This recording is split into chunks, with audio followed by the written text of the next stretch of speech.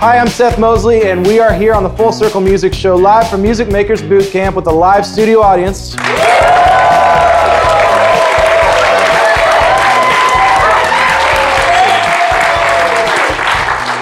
We've got Dave and JJ Heller here, right from this hometown of Franklin, Tennessee. Have been independent artists for 14 years. Have made a great career out of it. Are actually our neighbors. Actually just came out with a fantastic Christmas record. It's never too late to listen to Christmas music, so little plug for their Christmas record. It was like my soundtrack pretty much for entire month of like November and December, and we were listening to it in Sweden on a white Christmas. It was just like the perfect thing, so check that out. And I'm just amazed at what these guys have been able to do and the impact that they've been able to have just completely doing it on their own. So I think you guys are going to be inspired. So give a amazing welcome to Dave and JJ Heller.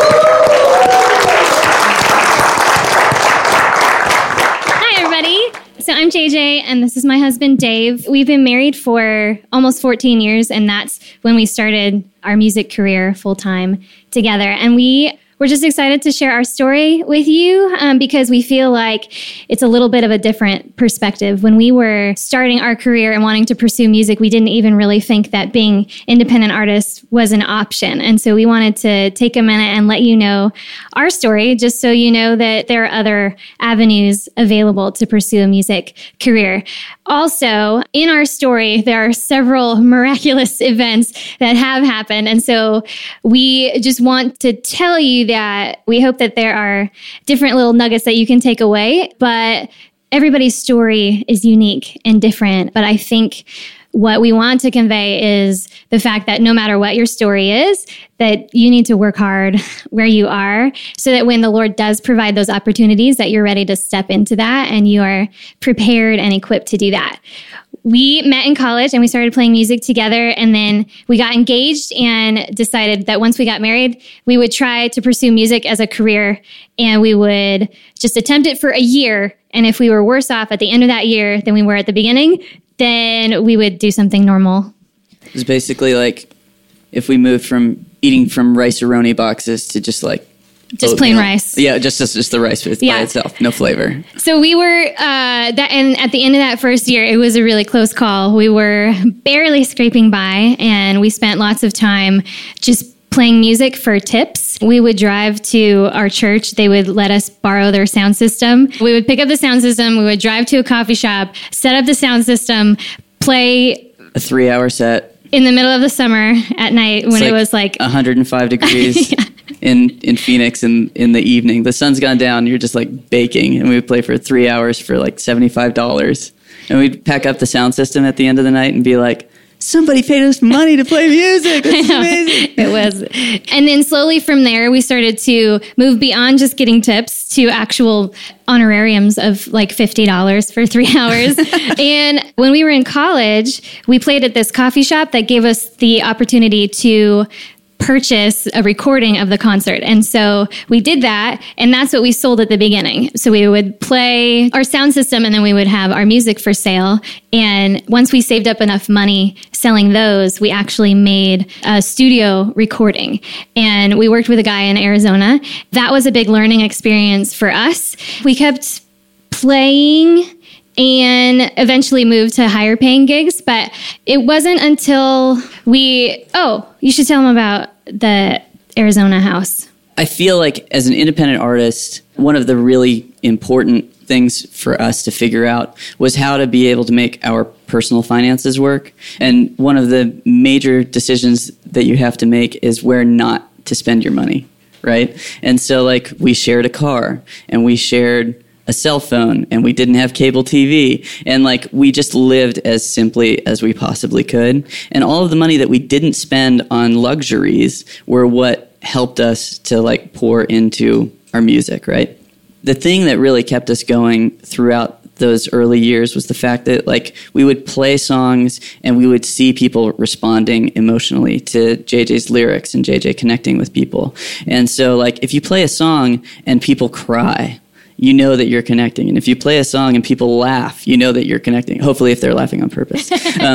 We started realizing that a big part of JJ's ministry was being able to be vulnerable about her own story, and in many cases her like struggle with fear, and that kind of came out of realizing that she was dealing with anxiety.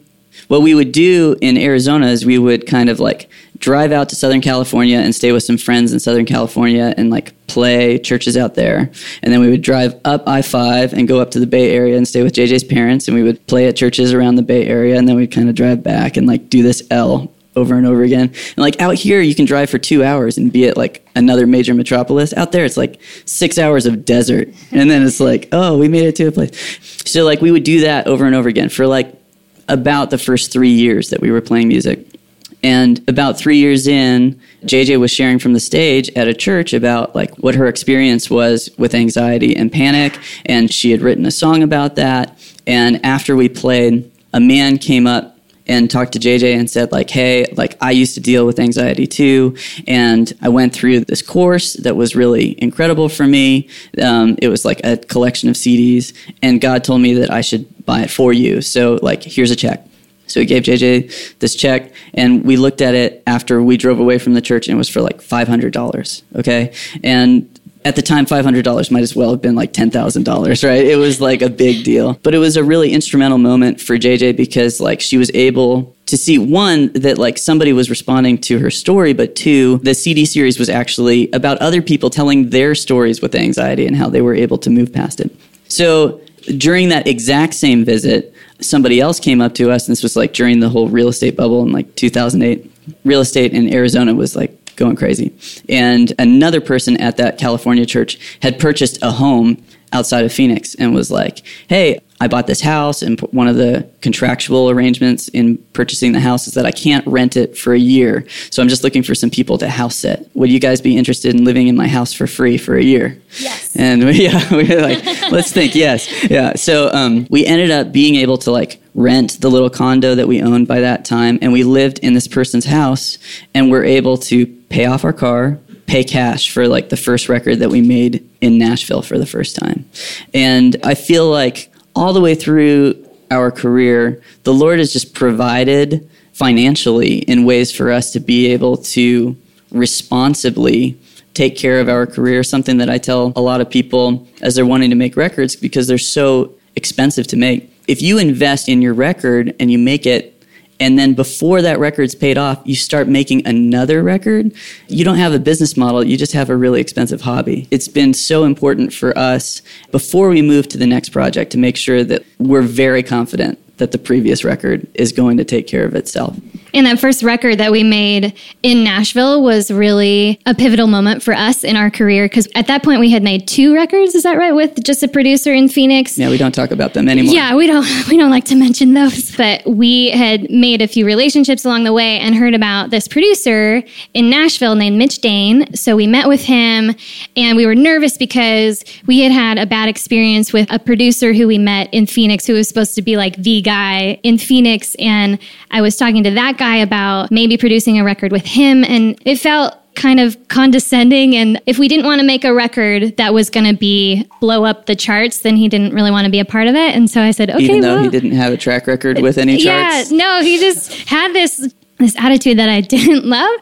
And so we're like, okay, well, maybe we should go to Nashville. And so we heard about Mitch Dane. So we went to meet with him, and Mitch had produced records for Jars of Clay, and Bebo Norman at the time was doing really well, and Mitch had produced one of his records. And so he had a lot of actual credibility. Clout, yeah. And so Dave and I going into this meeting, we're like, okay, if that producer in Arizona acted this way, then like Mitch is probably going to be even worse because he has a reason to be arrogant and condescending. And so we met with him, and he was just completely the opposite.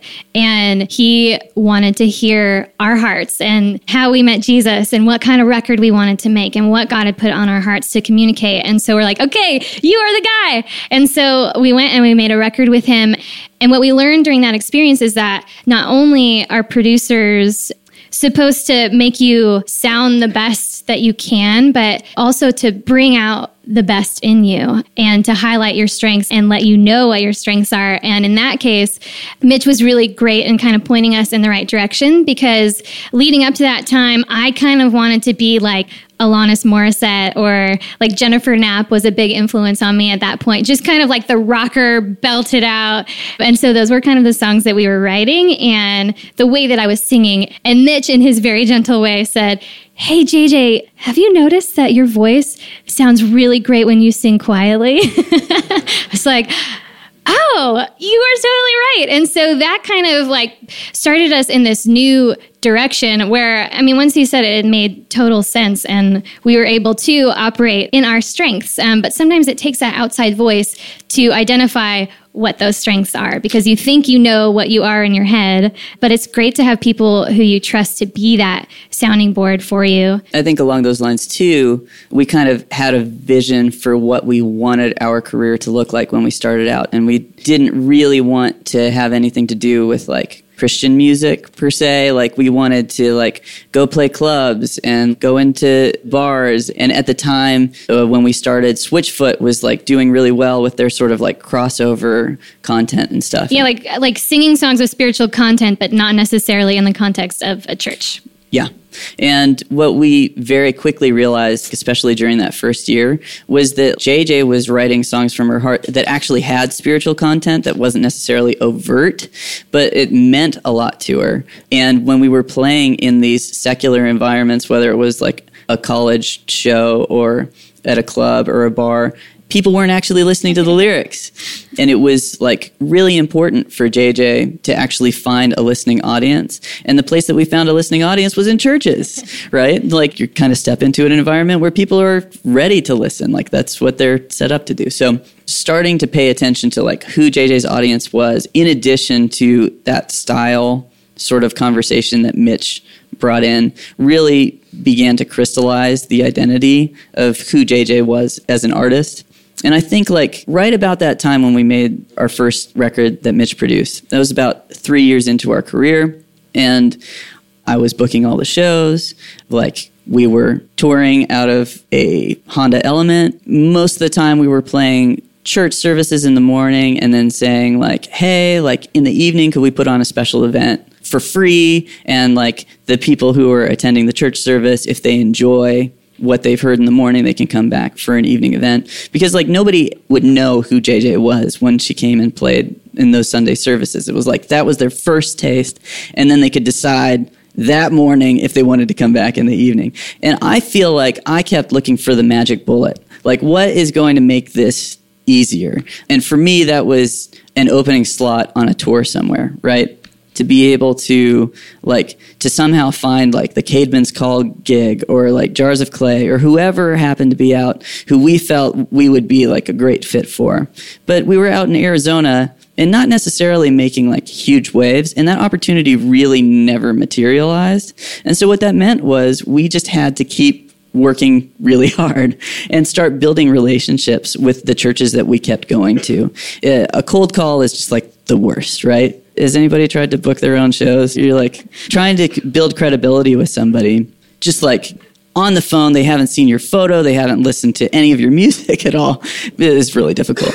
But at that same period, as we made this record in Tennessee, MySpace was coming around. And so like, here is this platform that is able to sort of begin making some inroads with people where like we could direct them and they could see that. I think JJ had like 10,000 MySpace fans by that time or something like that. But like you start to direct people to places where like they can see credibility and start to know that they can trust JJ in front of their congregation. And I feel like we kept pursuing avenues to be able to build that trust and direct people to places where they could see that what we had to bring was worthwhile.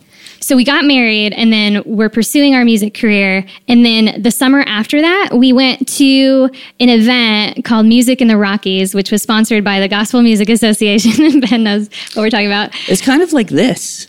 Yeah, that's true. It is. Like the thing that was different is that they had like a competition. Yes, and which drew most of the people. Yeah, and so like people would come for this talent competition, but like between the competition, they would have like sessions like this. So it was just like songwriters talking about songwriting and producers talking about producing, and it was just sort of like the boot camp for the industry. Yeah, and it was so pivotal for us because we learned a lot about how the music industry operated, and we didn't really know before we went how a label works and how a record deal works and how long it takes you to pay back the loan that they give you to make your record. And that was kind of our first... That loan is called recoupable expenses. Right. And that was kind of when we first started wondering about pursuing an independent career. And also there were songwriting critique sessions. And so we signed up for that. And this A&R guy who had been in the industry, even at that point for years and years, was critiquing songs. And we were sitting there as we would listen to different songs by the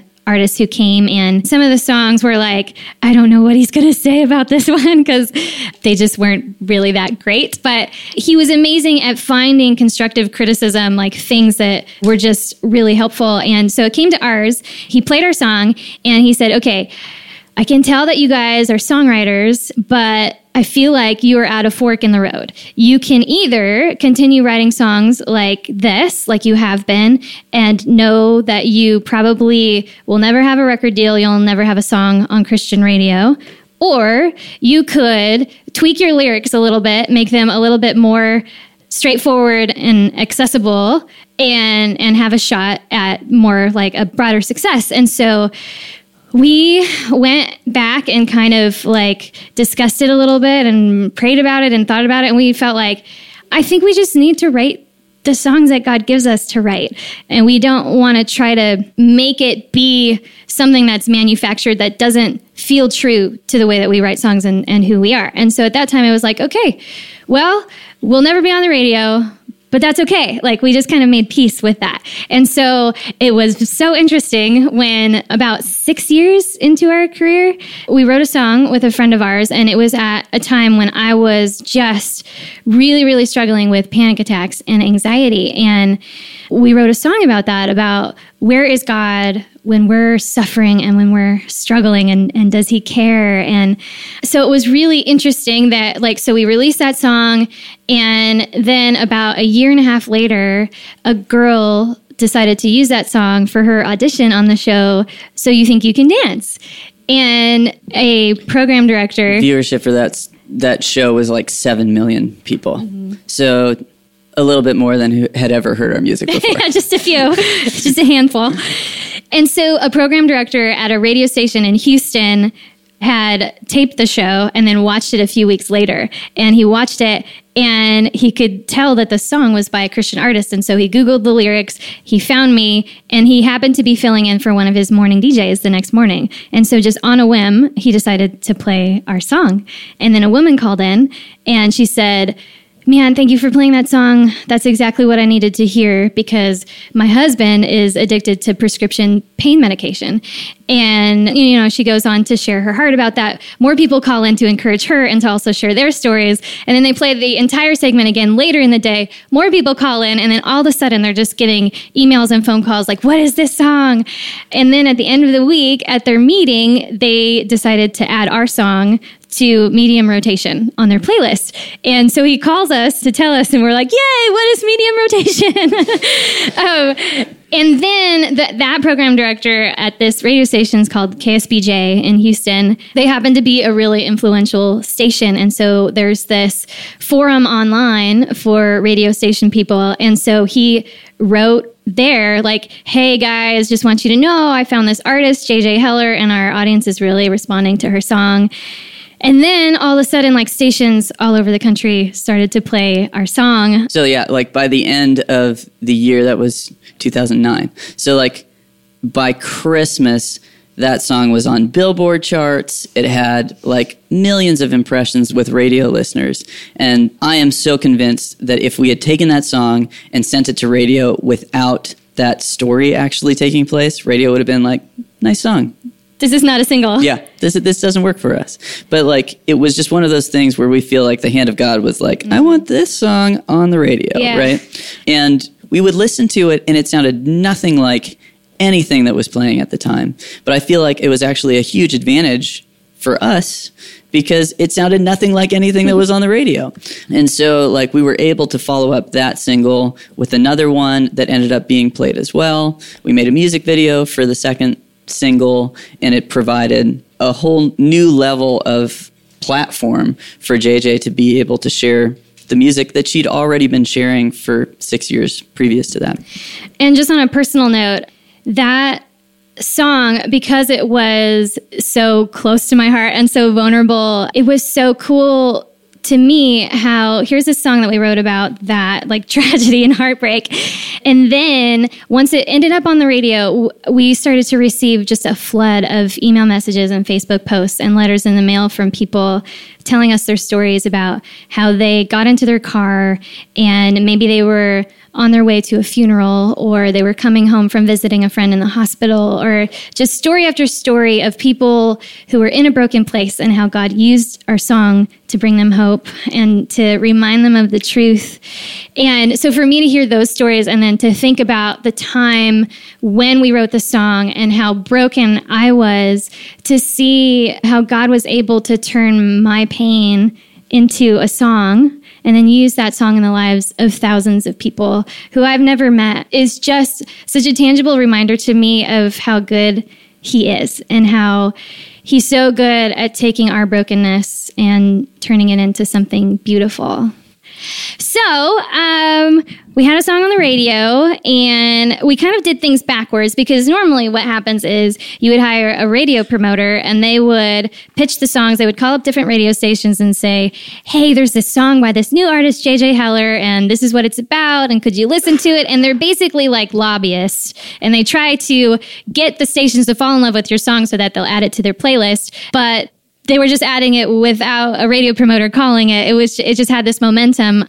And so we started off with like the biggest radio stations playing the song, and then we ended up hiring a radio promoter to kind of follow up with all the littler stations who might not have heard about the song. But it was crazy. And then after that, we pitched another song. What happened was we got invited to go play at K-Love at their studios, and we told our story, sang our song, and then they said, is there any other song that you want to play, something that's been special in your career? And so we played this song called... This is at the time when K-Love would actually let artists play anything live. Yes, that's true. Like, now it's all pre-recorded, and yeah, they were crazy. It was like, all right. Here's our audience of millions. Say whatever you want. And so we said, well, yeah, we have this song that we wrote a few years ago called What Love Really Means. And it's a song that's been connecting with people more than any other song that we've written. And it's just a song about love and about how God loves us no matter what we've done in our past or no matter what we will do in our future.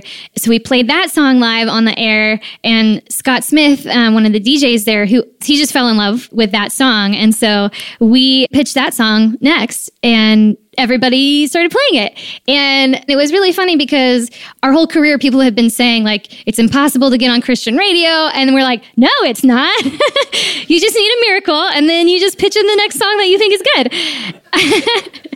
And then what was really amazing, also on a personal note, was at that time when Your Hands ended up on the radio, we had just had our first baby. And when we were touring, we took her with us wherever we went. She was on 60 plane flights before she turned 1. And fortunately, she was very small. And so we called her our travel size baby. And so we just took her everywhere with us, which was exhausting because she was a really fussy baby. But then we wanted to have another baby. And we were just thinking logistically, okay, how is that going to work? How are we going to take a toddler with us wherever we go and a newborn on an airplane? And we were mostly doing flight dates at the time. And so basically, like, we would get up early in the morning, get on a plane, fly somewhere, drive a few hours, get to the venue, have sound check, play the show, go back to the hotel, spend the night, get up in the morning, drive back to so it's like lugging a newborn and a toddler like all around. It just sounded insane.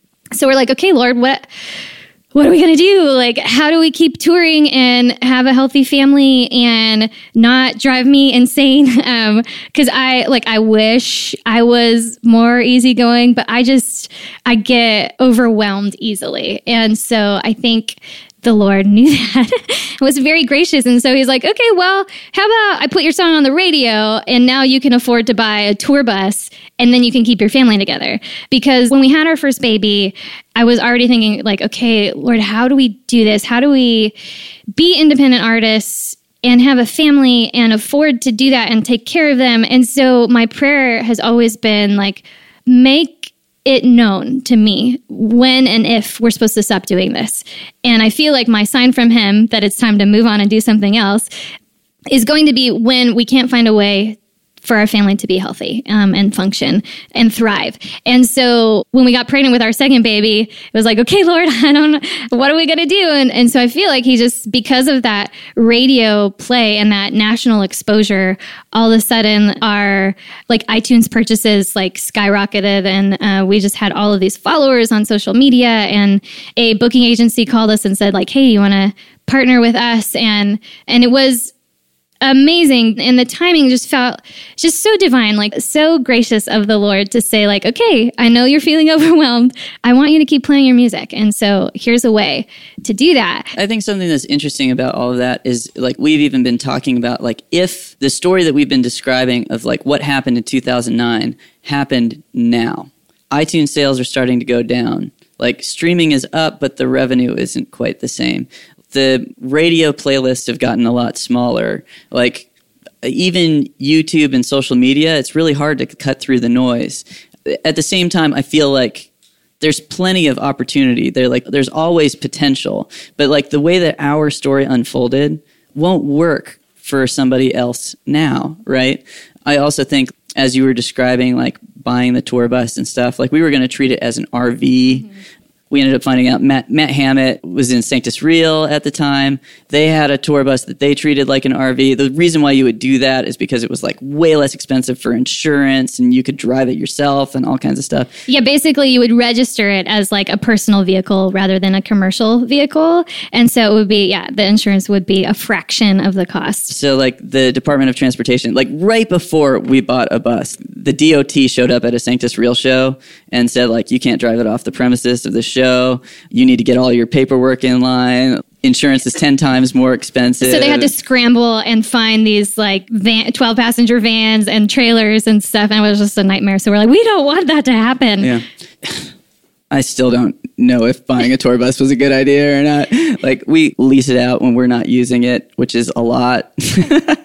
And it's like a giant depreciating asset that breaks all the time. It's just like, don't buy a tour bus. Well, and the thing, it's like, it basically, to run a tour bus, it costs about $1,000 a day. But it's like, it's super expensive. And so it's funny because for us now, because we travel together, and Dave always plays guitar, I always sing. Sometimes we bring like a keys player along with us, but it's always way cheaper for us to just fly places. And especially because we always fly Southwest, and I am a companion pass holder. So we've flown so much, and we use our Southwest credit card to like buy thousands of CDs. And so we get all these points. So basically wherever Dave flies, I fly for free. And so our expenses are just so, like our overhead is very small. And also when we tour, if it's just us, we have one hotel room, one rental car, one plane ticket.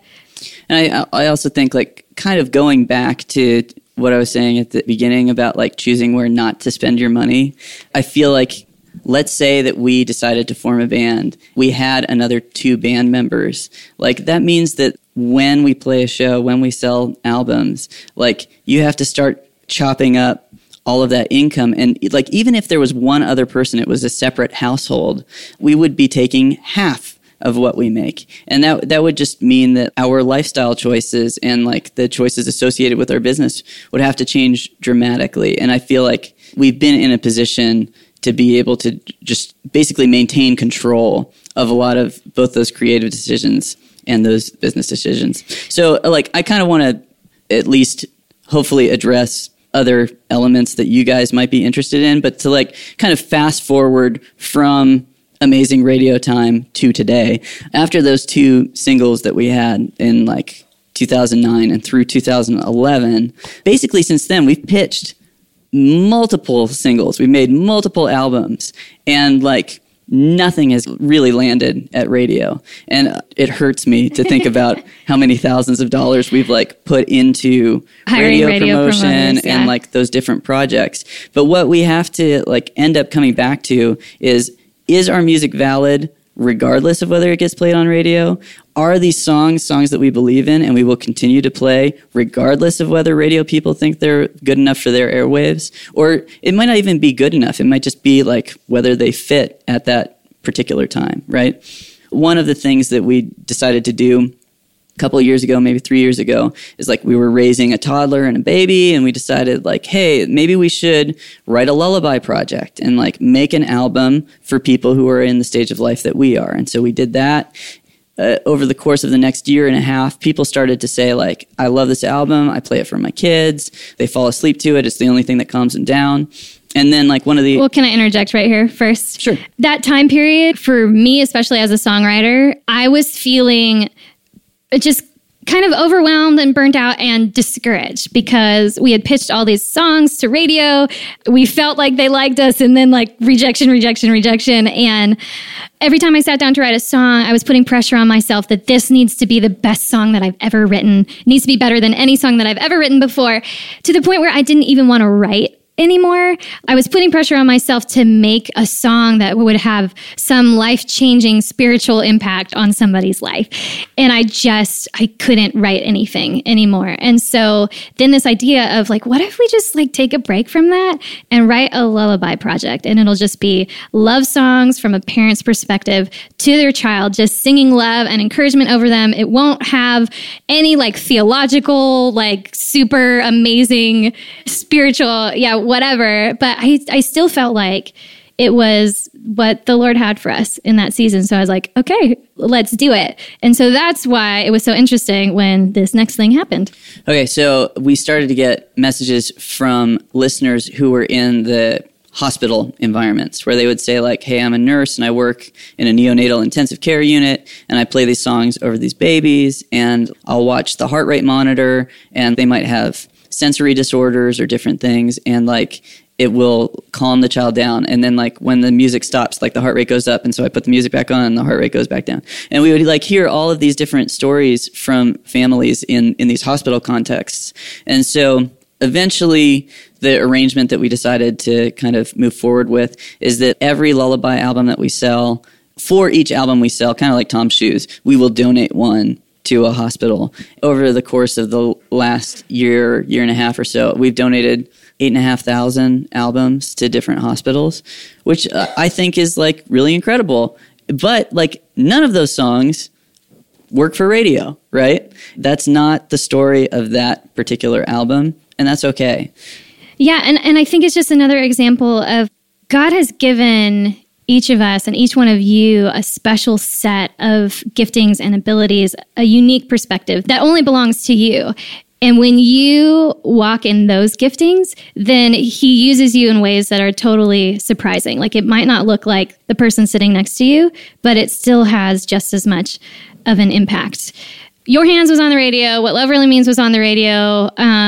We pitched a couple of other songs, and then we had this song that we loved and that was really meaningful to us. It's a song we wrote called Who You Are, and it was a song about tragedy and loss. Doesn't every radio station want to play that?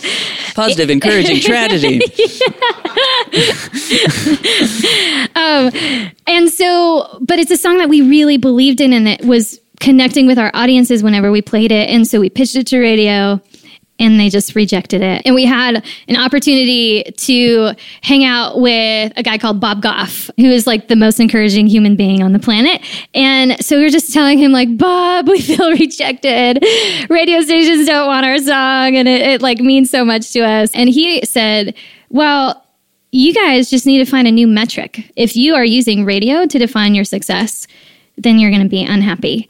And so that was just a really like emotional, mental turning point for us, just to figure out, okay, what defines success for us? Like what Dave was saying, like does success mean having a song on the radio, or does for us, success means hearing stories from people about how God is using the songs to impact their lives and to encourage them and to offer them hope. And sometimes it's like a daily conversation of reminding each other, like when we start to get discouraged about like why don't we fit in this model of the way things are, but then to realize, okay, well, that it doesn't, just because we're not on the radio or because we don't have a record deal, like it doesn't invalidate that we're making. And I think that it's such a tempting trap to fall into. I have two other things to add to that that are kind of like the mantras that we have to kind of keep telling ourselves. One has to do with like seeking other people's approval, because I think it's really frustrating to us to see friends of ours who might be endorsing somebody else's album, but they haven't endorsed one of our albums, you know? To see a friend's album get critical acclaim on some magazine where like ours was just like kind of average, or whatever it happens to be. For some reason, we'll dwell on those negative things, but not necessarily celebrate our successes to the same degree. Whenever that happens, the thing that I keep coming back to is something that I heard Seth Godin say a long time ago. It's not for them, right? And like, why do I have to get so concerned trying to convince somebody to like something that they don't like, rather than finding the people who like what it is that we do? One of the things that really irritates me is that like a bunch of middle-aged guys who are big decision makers don't like JJ's music. And it's like, JJ's audience is women, right? Her audience is moms. And it's like, we need to play to the moms. Like, so if a middle-aged male decision maker doesn't like her stuff, it's not for them. And that's okay. I feel like the other thing is it's really like, it's easy to grieve with those who grieve a lot of the time, but it's really difficult to rejoice with those who rejoice. To see somebody who's like winning awards and their record is doing way better than yours, and you love your record more than theirs. And the thing is, it's kind of the same thing that we started off telling you guys. That's not my story, right? We have our own sphere of influence and they have theirs. And so like, if they're being successful, good for them. To just keep coming back to those, like, it's not for them. That's not my story. And I know both of those are kind of like negative statements, but like, I'm trying to like, to embrace who we are and what our identity is. So yeah, I feel like there's going to always be that tension, but there also needs to be like a way to continue reminding yourself of like, this is my mission, this is my audience, this is what I'm called to do, these are my giftings, and kind of constantly come back to reevaluating like, what is your purpose, and like, why are you doing what it is that you're doing? Yeah, and something that's been really valuable to us too is to kind of write out a mission statement. What do we feel like God is accomplishing through us, through our music? What is our mission? And then when we have opportunities that come our way, we can kind of measure them against our mission statement and say, like, does this fulfill our mission? Does this fall under what we feel like God is calling us to do? Because there have been opportunities where like, wow, that'd be really cool, but that doesn't really fit what we feel like is our priority. And I mean, we don't know where you guys are along that spectrum of trying to figure out what your specific calling is, because it's kind of something that gets established a little bit further down the road. Because there's also, when you're starting out, it's also really important to say yes to as many opportunities as you can while you're trying to figure out who you are, what you're good at, what God has, like, what is your special thing that God has gifted you to do. Let's thank Dave and JJ Heller for being so generous with their time and being here with us today. Amazing. So good. Hi, this is Seth Mosley. You've been listening to the Full Circle Music Show, the why of the music biz. If you haven't already done so, head over to FullCircleGoesLive.com to get on the waiting list for our upcoming Music Makers Bootcamp. Don't miss your spot. If you sign up there, you get priority access to the first tickets as soon as they become available. This show is produced by the Full Circle Music Company with editing help from Jericho Scroggins. We will see you on the next episode.